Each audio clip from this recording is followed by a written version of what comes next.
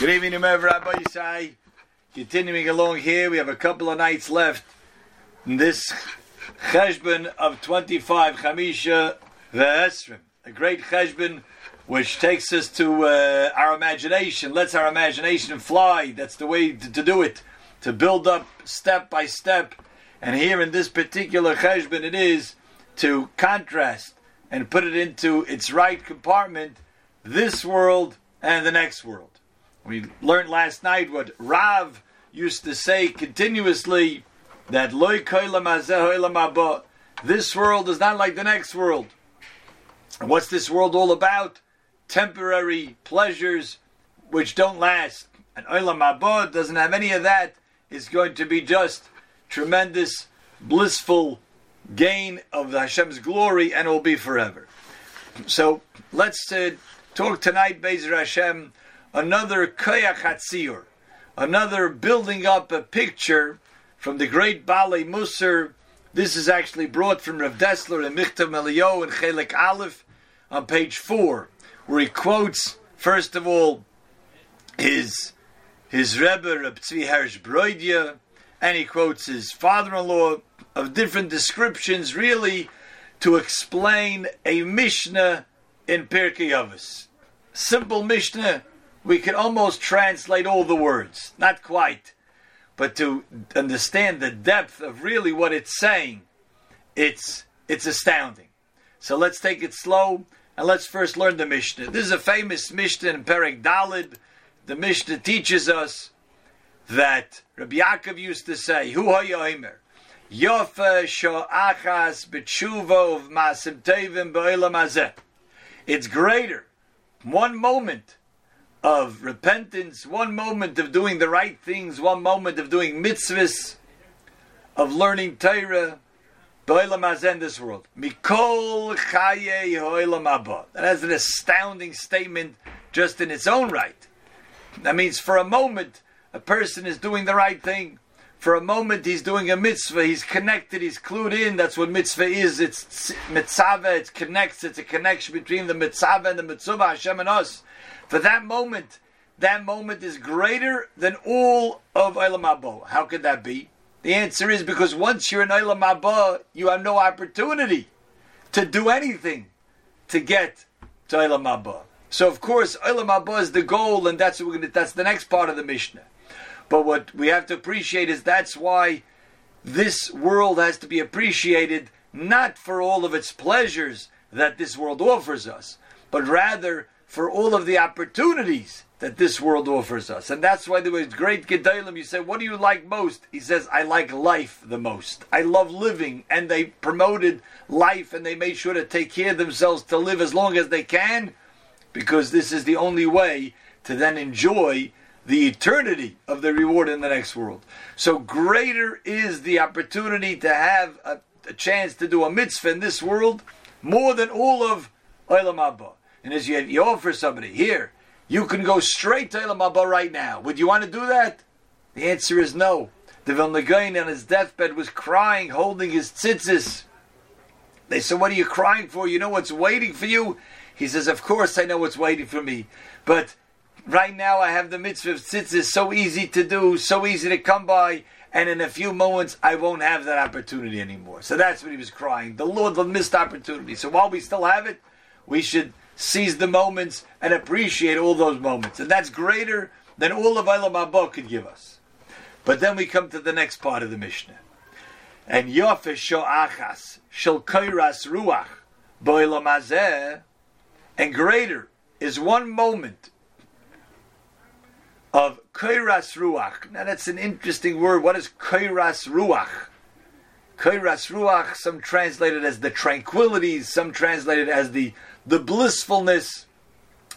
Needs a better explanation. Yofeh sho'achas shel koiras ruach. One moment of koiras ruach, of some breeze, some momentary pleasure. B'olam haba, mikol chayei ha'olam hazeh, from all of this world. So Rav Dessler says, I must tell you, when I was zeichet to hear an explanation of this Mishnah, First, we'll start with the second half of the Mishnah. What does it mean that this moment in Olam Haba will be greater mikol chaye ha'olam hazeh, than all of life in this world? Now, life in this world, we could boil it down to the good times and the bad times. The good times means the times that we have been happy, the times that have been good for us. We've had immense pleasure. We've had immense nachas. That's Chai Olam Hazeh. That's what this world is offers as well. And there's many hardships in this world. There's many times that people have upsets in this world. There's much sadness in this world. But if you take the Chol Chai Olam Hazeh, if you take the person's all of his good times in life, so take an individual, and we say take in and concentrate it into one little moment, all of the good times you've had in life.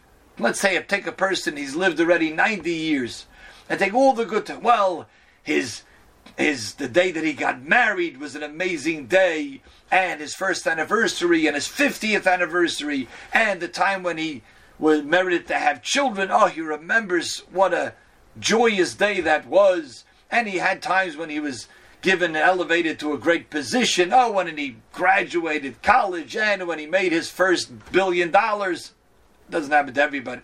And put all of those great moments, the time when he came to learn at the Koil, all of those brilliant moments, and package it into one moment, 1 second of time. It's a little hard to do. I mean, there's so many good moments of life that this person experienced. Put it in, package it into one little moment. Okay, that's just this person. Now, you take not only him, but you take everybody in the community. Now, not everybody has a life full of blissful and pleasure. There's a lot of tough times in life, a lot of challenges, a lot of sadness. But by and large, many people could have days. Sure, if you let my memory clearly go through my lifetime, sure, I have many tremendously happy days, joyous days. So not only this person who lived tonight, now we have to get the whole community, all of those moments. Oh, okay, because we're talking about all the moments of Olam Hazeh. Okay, so package it all together now. Put it in. It's like stuff being breaking out of that little capsule that we're putting in it. So everybody in the community, all of their happy moments, all of their times of nachas and joy, when they were dancing and smiling, enjoying this world, and put it into one moment. Oh, but that's just this person and the community. Now we have to take not only his community and his city, but let's expand out. Because we're talking about all of Chai Olam Hazeh. So let's expand out not only his city, but the next city over and the next city over, and let's go through all the states. You finish with that, we'll go through all of the world.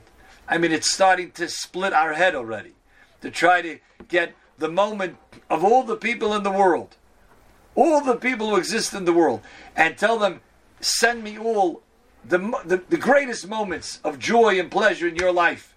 And yet we're going to package it into that one capsule. But we haven't finished yet, because that's only all the people living at this time in this world. But the Mishnah tells us, and the Tana, they measured their words exactly.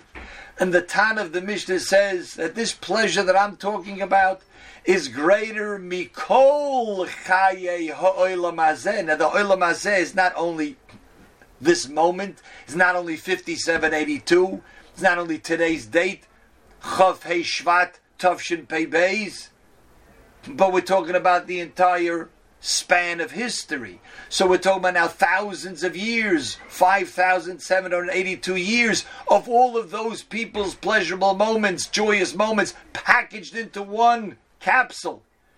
As much as it's splitting and breaking that capsule open, it's almost mind-splitting to think about, is that possible? Is it even possible to conjure up an image of putting all of that, concentrating it to one moment, the extreme ecstasy of pleasure? Impossible for the human mind. But the Tana is telling us that take all of Chaya Olam Hazeh, not just your Chaya Olam Hazeh, not just the Chaya Olam Hazeh of now, but Mikol Chaya Olam Hazeh, all of life in this world, in the 6,000 years that this world will exist, as the Gemara tells us in Sanhedrin, and take all of those great moments and happy moments and good times and package it all together. And yet, the Tana tells us, Yofe sho'achas shel koras ruach ba'olam haba mikol chaye ha'olam hazeh. Now, what is a sho'achas or koras ruach? What are we talking about that's greater than all of that tremendously packed, concentrated pleasure? I mean, this is Olam Haba. I mean, this is our goal. This is what the Mishnah is telling us. You know why we should be thinking so much more and prioritizing our Olam Haba? Because you have no idea what this is going to be. Story comes to mind. When we finish the explanation of the Mishnah, if we have time, I'll tell you the story. But this is used in the Koach Hatzibur, and it has to go with that. It can't be, let me just think about, no, it has to go step by step. We have to let the mind expand to it and build the picture, like we're building a puzzle. Yes, it's our own lifetime of all of those moments of pleasure, and there was many of them, maybe not as much as the sad times, but there were many good times, many happy times of our relationships, of getting together, our own successes, and package it all together, and of all the people in this city, and all the people in the world, and all the people who ever lived in this world, and yet will live in this world. And the Tana tells us, Yofe sho'achas shel koras ruach. What's a koras ruach? Says Rav Dessler. Koras ruach is, imagine a very wealthy person makes a wedding, and he rents out a tremendously big, large banquet hall, and of course he has the greatest delicacies that are there, and the fanciest chefs and the most skilled bakers are there preparing for this wedding. And there's a fella who hasn't really had a bite to eat today, a little hungry, and he's walking by this banquet hall. And as he gets closer, he takes a waft, he smells, oh, wow, what a delicious smell. That is a koras ruach. Says the Tana of the Mishnah, even if a person doesn't merit to get into Olam Haba, they just let him sit on the outside and bask in the aroma and get a little bit of the aroma into his nostrils, which is the neshama, because that's what the pleasure of Olam Haba is, the neshama, which is reyach, as the Gemara tells us in the beginning of Brachos. Reyach, the aroma is what a person smells, that goes to his neshama.